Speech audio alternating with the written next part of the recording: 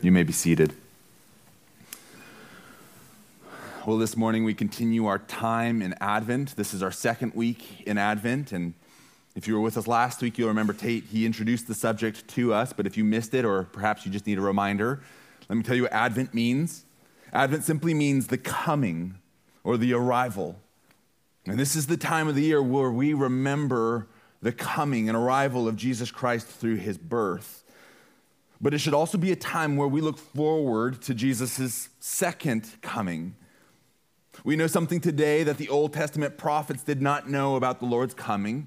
You see, we know that the Lord, while he came 2,000 years ago, we also know that he is going to come again.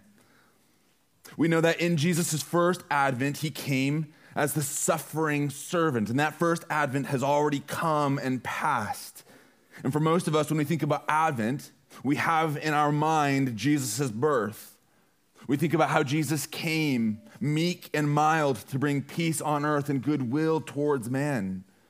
And this view has strongly shaped our view of the Lord's arrival, so much so that some of us might even view God as a helpless baby or even a gentle carpenter and teacher, but we might not go much further beyond that.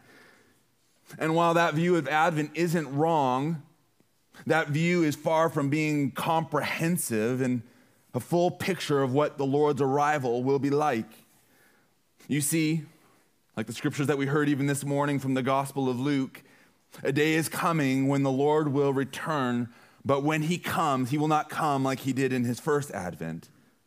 When Jesus returns, he will come in splendor and majesty, and all will see it, and no one will miss it. But some of us might not expect him to come this way. And it wouldn't be the first time people had misunderstandings about the Messiah's coming. In fact, when Jesus came in the first place, in his first advent, even those who began to realize who Jesus was did not expect him to come in the way that he did. Even those who did believe that Jesus was the long-expected Messiah that the prophets foretold, even those who believed that he was the Christ, didn't suppose that he would come to bring peace on earth by dying in the place of sinners. But what they expected was that the Messiah, the Christ, would come to bring peace to the world by destroying the wicked. Take, for example, the first confession from Jesus' disciples concerning Jesus' identity. When Jesus asked his disciples who they thought he was, Simon Peter replied, "You are the Christ, the Son of the living God." And Peter was certainly dead on right in his recognition of who Jesus was. But what Peter didn't understand about Jesus' advent was what he came to do. You see, Peter, he believed that Jesus was the warrior king who came to destroy the wicked once and for all. But when Jesus told Peter and the other disciples that he would go to Jerusalem to suffer and to die and to be destroyed himself, well, Peter didn't like that. It's not what he expected the Messiah to come and do. And so Peter, he rebuked Jesus because he did not understand that Jesus Christ was the suffering servant.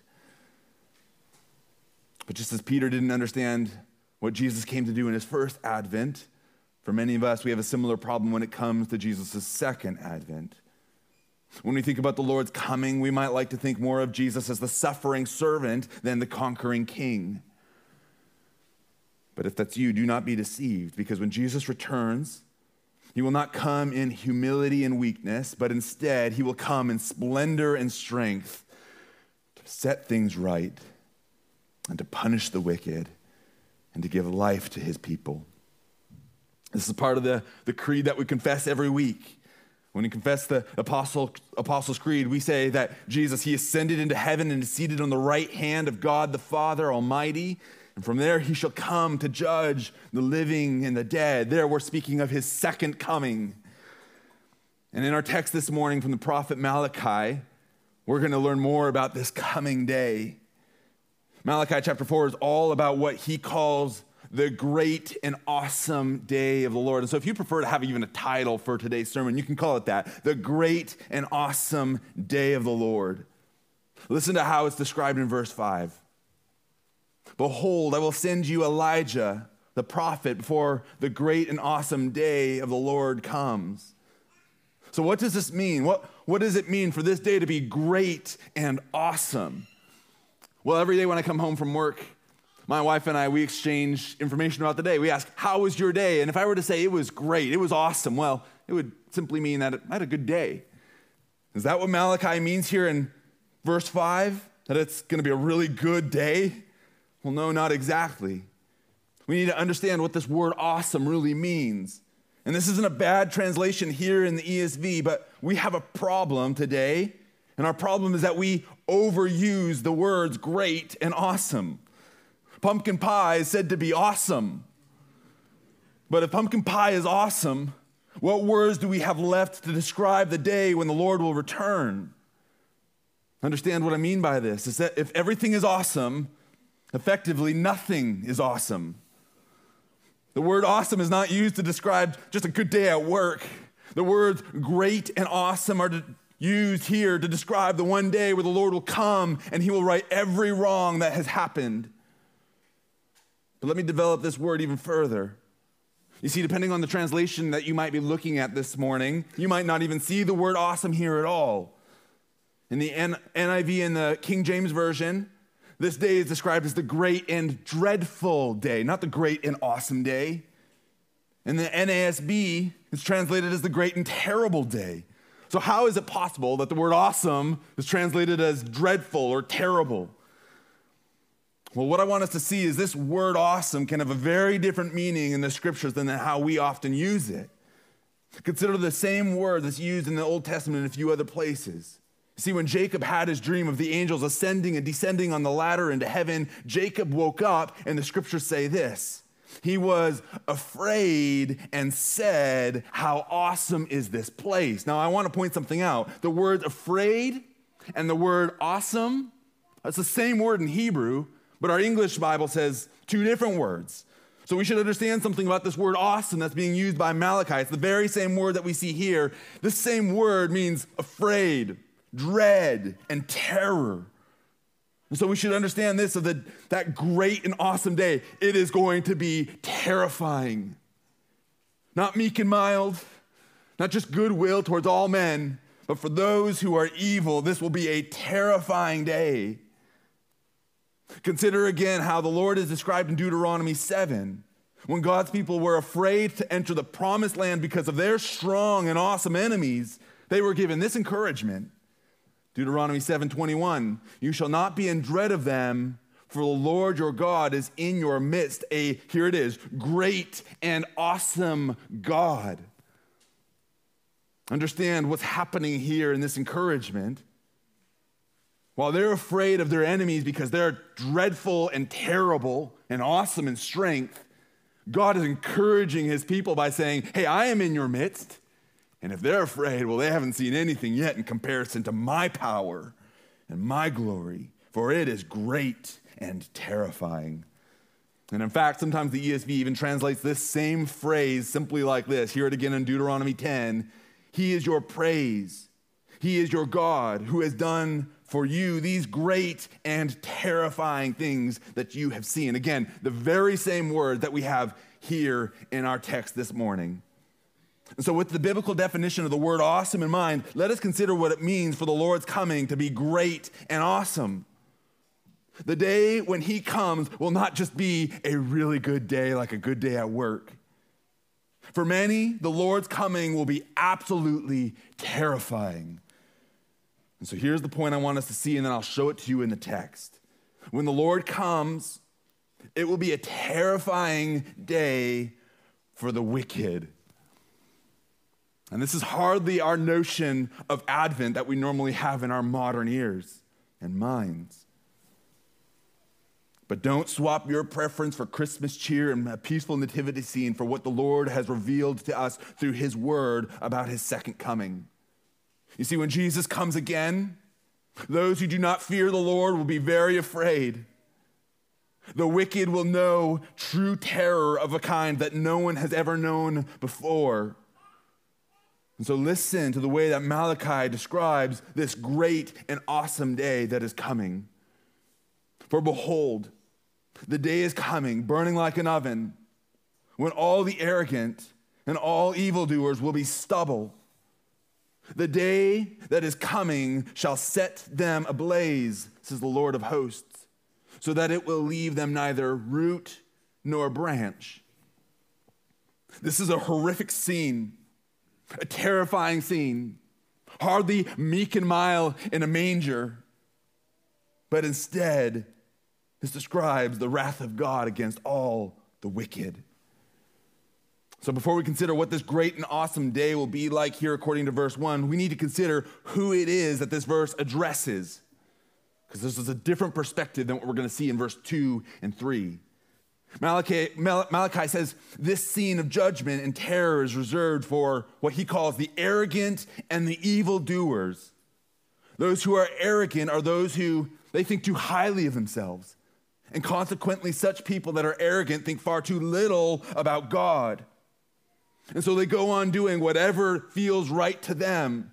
And they do what is evil and wicked in the sight of God because they have no fear of him. These people's evil works are only further perpetuated even in this life because they believe that they are getting away with what they are doing. And it might seem like they're getting away with their deeds, but the great and awesome day that is described here is given in direct response to what has been said in the previous chapter. Listen to what Malachi told us earlier, and listen to the doubts of God's people as they questioned the benefits of fearing God. The people here have said this: it is vain to serve God.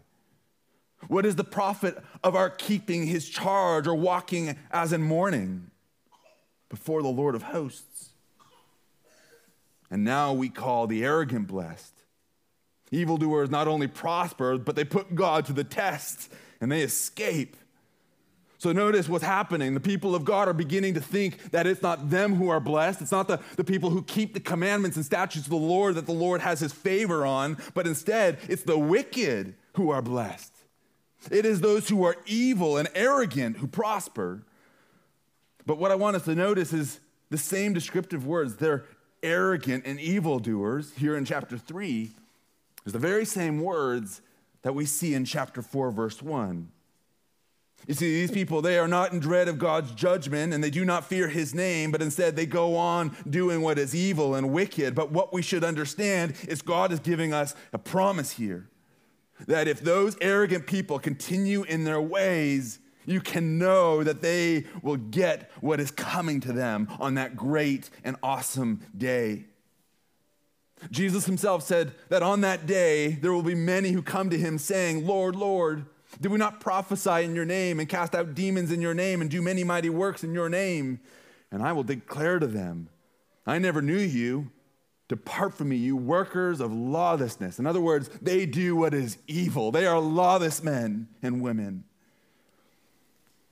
Again, listen to Jesus' own warning that he gave his disciples in the text that was read earlier in Luke 21. But watch yourselves, lest your hearts be weighed down with dissipation and drunkenness and the cares of this life. And that day comes upon you suddenly like a trap. Well, some of you might say, well, Josh, what is grace for, but if not to pardon us from our sin? Well, I don't need to answer that question because Paul's done it for me already. What then shall we say? Are we to continue in sin that grace may abound? By no means. How can we who died to sin still live in it? So understand this. When the Lord comes in his second advent, he will not come to save the arrogant and the evildoers, but instead, in his second coming, he will come to judge them. And listen to what that judgment will be like as Malachi tells us. For behold, the day is coming, burning like an oven, when all the arrogant and all the evildoers will be stubble. The day that is coming shall set them ablaze, says the Lord of hosts, so that it will leave them neither root nor branch. Here, God's judgment is compared to fire. And we can understand the language of fire in many ways. You see, heat is even described to show us what our anger is like and what the divine anger is like. Consider the language of fire when it's applied to man's anger in Esther 1. But Queen Vashti refused to come at the king's command, delivered by the eunuchs. And at this the king became enraged, and his anger burned within him. Do you know what it's like to be hot with anger? If so, well then you know, in a sense, what God feels towards our sin. And so hear it again now, this time not the anger of man that burns, but the anger of God that burns. Behold, the name of the Lord comes from afar, burning with his anger, and in thick rising smoke. His lips are full of fury, and his tongue is like a devouring fire. And so what we need to see here is God is not apathetic towards our sin, nor is he apathetic to the one who commits great transgressions, even small ones. But God is enraged by sin, and his anger burns against those who are evil. And sometimes we hear things like this: well, God, he hates the sin, but he loves the sinner. Psalm 5 tells us, you are not a God who delights in wickedness. Evil may not dwell with you. The boastful shall not stand before your eyes. You hate all evildoers. You destroy those who speak lies. The Lord abhors the bloodthirsty and deceitful men. So this psalm and Malachi's prophecy that we have heard this morning are abundantly clear on this. God does not just hate the sin.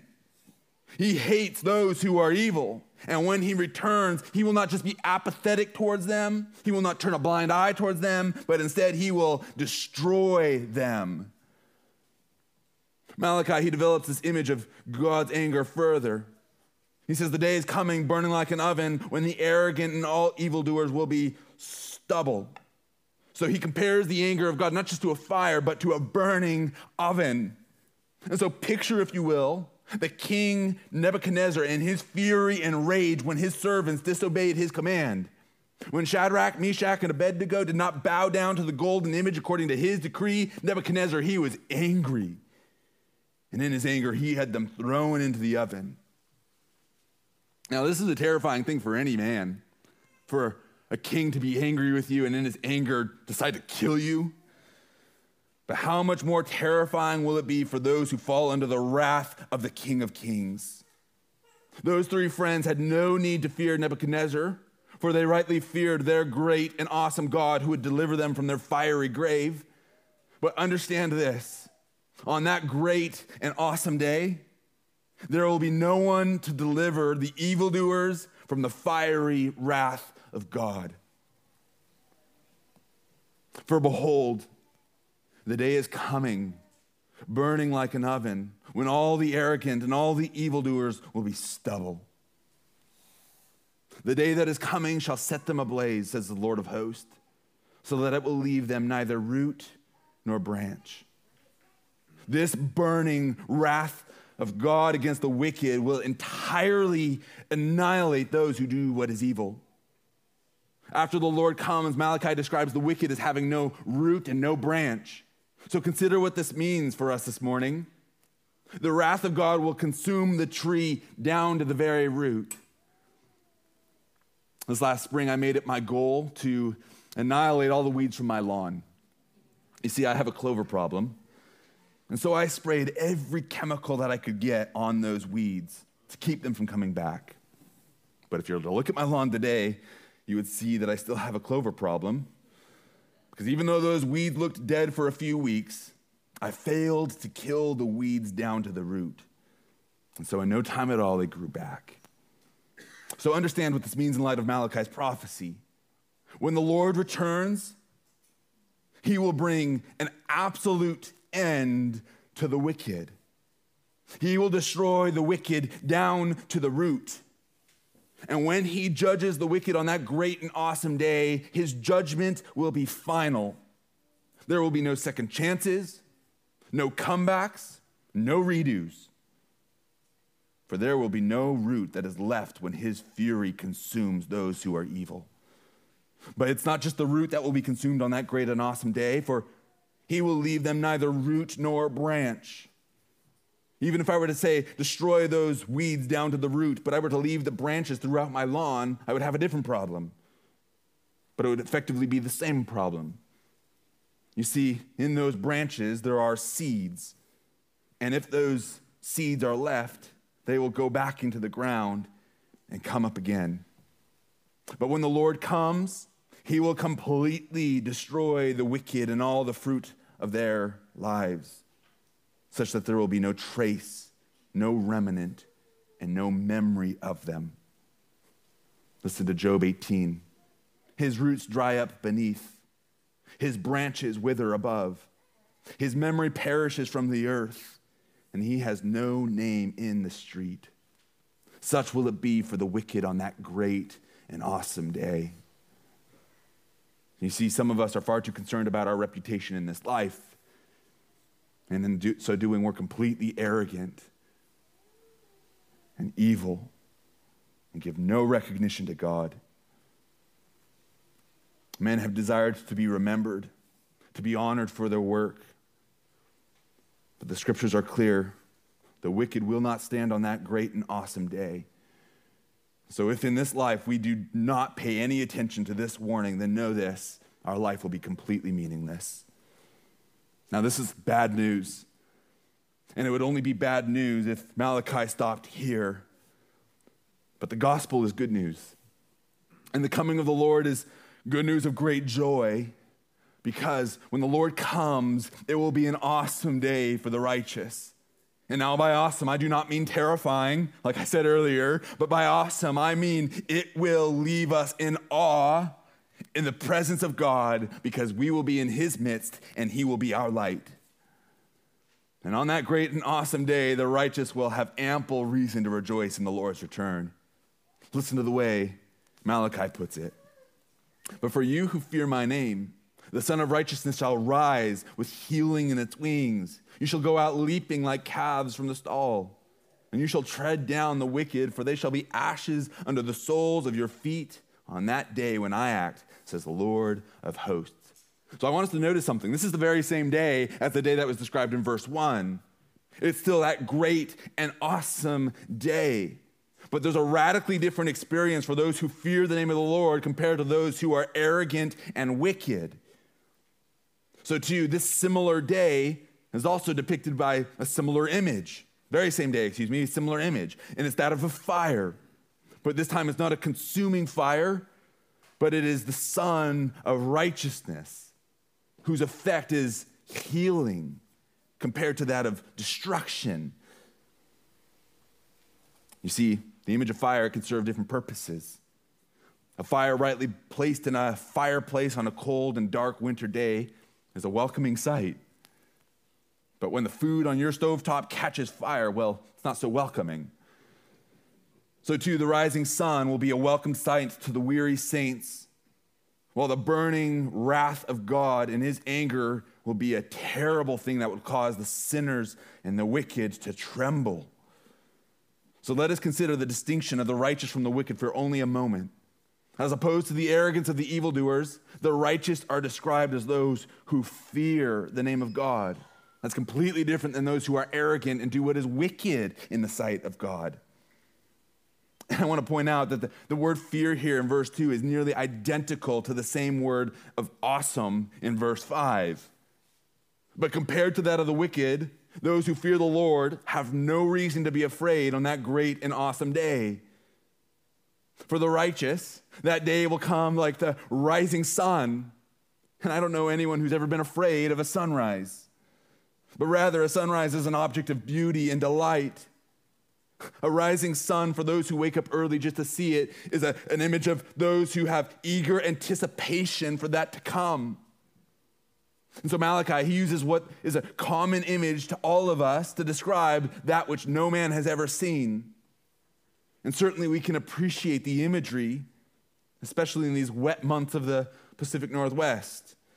As the winter months linger on, we long to feel the warm rays of the sun again. And so too, Malachi says, with the rising of this sun of righteousness will come healing. And we can understand this to some degree even by just looking at our own sun. Those who suffer from seasonal depression know what it means for the sun to come with healing in its wings. For the rays of the warm yellow sun have a way of melting the cold and winter blues. And it's not just seasonal depression that goes away with the rising sun, but even our flu season takes place in the fall and winter months. But as the spring and summer come, it's as if the flu retreats.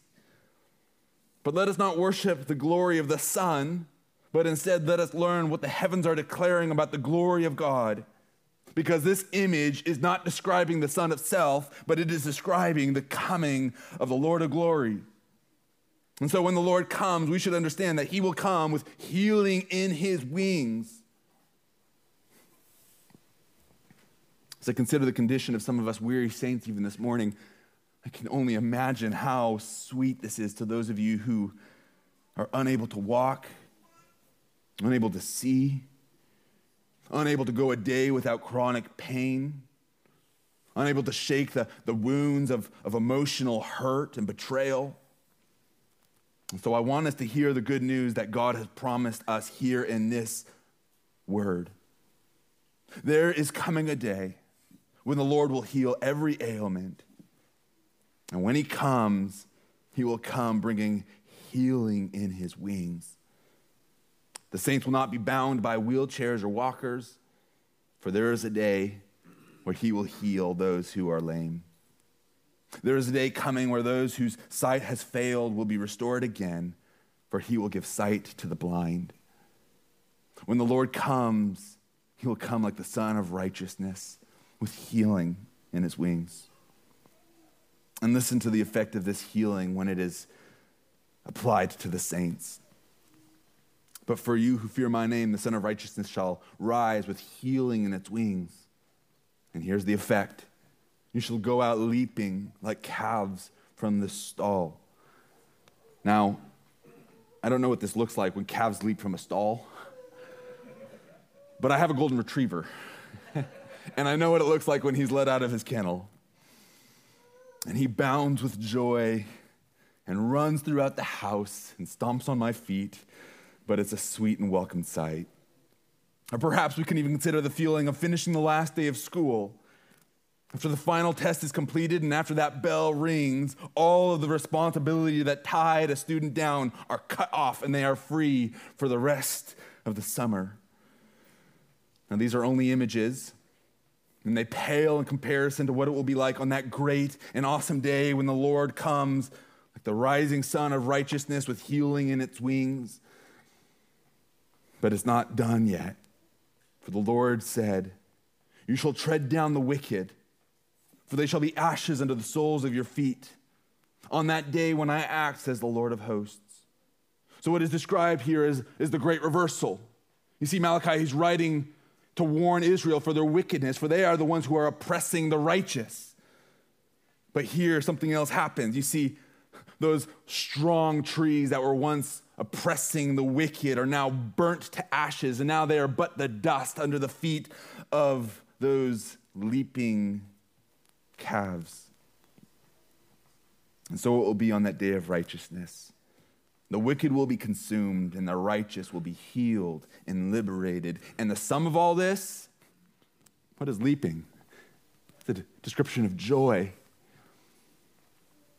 Some of us keep a straight face far too much. For in this day there will be joy, everlasting joy, a joy that surpasses anything that this world could ever offer. So at this point, two questions remain that I want to highlight. First, when will this great and awesome day come to pass? And second, on that day, where will we stand? Will we be among the liberated leaping calves that have been healed from the rising sun? Or will we be the remnant of ashes that are left from God's burning anger against the wicked? Well, to consider these two questions, let's read the last 3 verses. "Remember the law of my servant Moses, the statutes and rules that I commanded him at Horeb for all Israel. Behold, I will send you Elijah, the prophet, before the great and awesome day of the Lord comes. And he will turn the hearts of fathers to their children and the hearts of children to their fathers, lest I come and strike the land with a decree of utter destruction." You see this prophecy here at the end, it gives us 2 instructions that can be summed up by looking back and looking forward. Looking back, that is to say, you remember. He says, Remember the law of my servant Moses. This command is the very thing that Israel has failed to do. This is his word given to those who have been lawless and wicked. Remember the law. Remember the good, righteous decrees that God has given you. Don't be like those arrogant evildoers, but instead be like the ones who fear the Lord, for he is coming, and when he is, it will be a dreadful day for those who do not remember the law. So look back and remember the law. And now look forward, he says, and behold, a day is coming when he will send the prophet Elijah. And when that prophet Elijah comes, you can be sure that the great and awesome day is soon to be had. And so we are told to look backward and to look forward, back at the law and forward waiting for the prophet. Now, is this instruction that Malachi gave to his original hearers instruction that we should listen to today? Well, no, not exactly. It certainly was given for our benefit and instruction, though. We heard it earlier in Romans 15, for whatever was written in former days was written for our instruction, that through endurance and through the encouragement of the scriptures we might have hope. And so the effect of this is to give us this hope and encouragement for the day when he comes. It is instruction that is for our benefit, but this instruction should not be followed too strictly. For one, we live at a different time than his original hearers, and that prophet that he told us to look forward to actually has already come. He came in the past.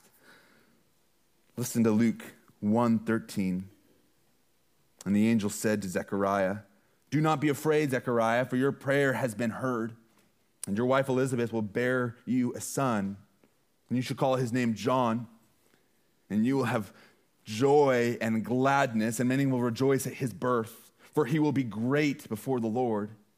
And he must not drink wine or strong drink, and he will be filled with the Holy Spirit even from his mother's womb." And listen to this here. This is what's important. He will turn many of the children of Israel to the Lord their God, and he will go before him in the spirit and power of Elijah, to turn the hearts of the fathers to the children and disobedient to the wisdom of the just, to make ready for the Lord a people prepared. And so what we should understand is this. We are no longer looking forward for the prophet Elijah to come, for he has already come, which means this: the great and awesome day is already upon us. The great and awesome day has already dawned when the Lord Jesus Christ was born. Jesus was and he is the Son of righteousness who comes with healing in his wings. It's no wonder why the Apostle John introduced Jesus like this. In him was life, and the life was the light of man. The light shines in the darkness, and the darkness has not overcome it. There was a man sent from God whose name was John. That's John the Baptist. He came as a witness to bear witness about the light, that all might believe through him. He was not the light, but came to bear witness about the light. The true light, which gives light to everyone, was coming into the world. And we know that light is the Lord Jesus Christ, the Word incarnate, who was born that first Christmas. And so today we are not looking forward to Elijah's coming, for he has already come in John the Baptist. But instead, we should heed then by looking back at John the Baptist and heed the instruction that he gave. For he said to get our eyes off him. He no longer said, "Behold, a prophet is coming," but instead he said, "Behold, the Lamb of God who takes away the sins of the world." And so don't take this instruction here given by the prophet too seriously when he's telling us to look for the prophet Elijah, but instead take the word of John the Baptist, the prophet who was said to come, and listen to him as he pointed to Jesus Christ, who is the light of the world. But this might lead us to a problem with Malachi's prophecy. You see, the great and awesome day of the Lord has already come, for the prophet came and soon after would come the light of the world. And so we might have a problem because We look around us and we see sickness among the righteous. And the wicked and the arrogant have only multiplied. It's as if Malachi 3, what he said, they're blessed and they prosper, those wicked and arrogant people. It is as if they are only going on from bad to worse. So then how can we make sense of Malachi's prophecy? Well, it's owing to the fact that we know something today on this side of redemptive history that the prophets did not know. Through Jesus, we have learned that he will come again to finish that which he has began. In his first advent, Jesus came to forgive us of our sins. But a day is coming again where he will not simply forgive, but instead he will judge the wicked once and for all, just as Malachi said would happen. And so what are we to do? Well, we don't have to look for the prophet anymore, for he's already come, and he told us to look to Jesus instead. But how about the law then? Should we remember the law? Well, yes, only in part though. You see, the law is good. But for as good as the law is, it has never saved a single person. For by the works of the law, no human being will be justified in his sight, since through the law comes a knowledge of sin. And so, look at the law. Do look at the law. Remember the law. But know that no amount of law remembering and law keeping will ever save you. But instead, allow the law to have its effect on you so that you might see yourself and your sin and your depravity and your need for forgiveness. So does this mean we should just throw the law away? Well, no, not at all. Paul certainly didn't. Listen to Paul. He says, "For I delight in the law of God in my inner being." Don't throw the law away. Delight yourself in the law. Blessed is the man who walks not in the counsel of the wicked, nor stands in the way of sinners, nor sits in the seat of scoffers, but his delight is in the law of the Lord, and on his law he meditates day and night. So don't throw away the law. Remember the law. Meditate on the law day and night. Paul certainly did. For I delight in the law of God in my inner being. But I see in my members another law waging war against the law of my mind and making me captive to the law of sin that dwells in my members.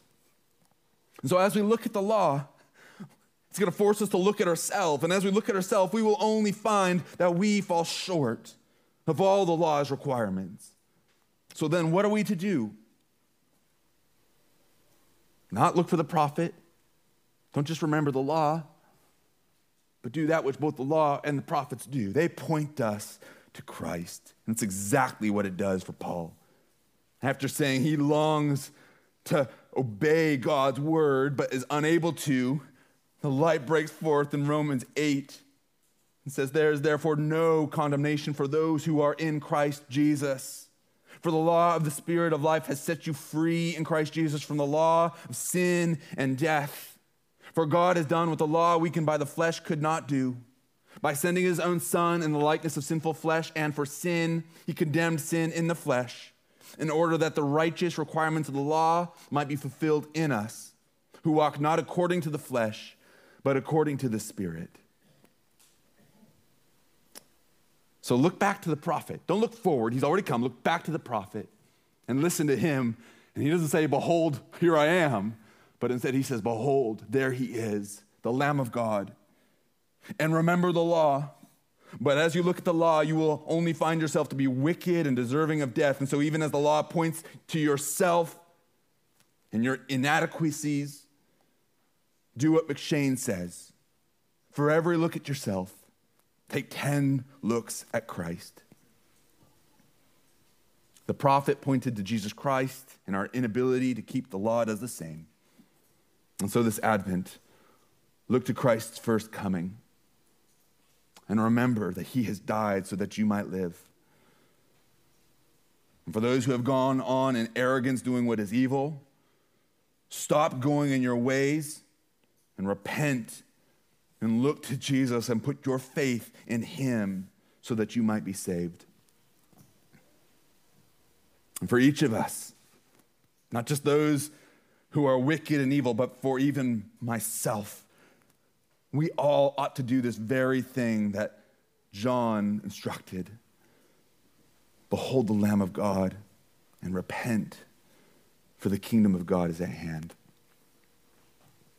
And so here we are, this Advent, waiting patiently till our Savior comes again. Come, thou long expected Jesus, born to set thy people free. From our fears and sins release us. Let us find our rest in thee. The great and awesome day when Jesus returns will be here soon. He has promised that he will. Amen. Come, Lord Jesus. Let's pray. Father, may we not just be hearers of your word, but doers. Lord, give us your Spirit so that we might actually delight in your word. It's impossible for us to love you apart from this work of the Spirit. And so even now, Lord, increase our appetite for you. And Lord, convict us of sin. Cause for us to fear your name. Cause for us to remember your law. And all the more, Lord, help us to keep our eyes fixed on you. Forgive us of our sins. Make us more holy. And come soon, we ask. In Christ's name, amen.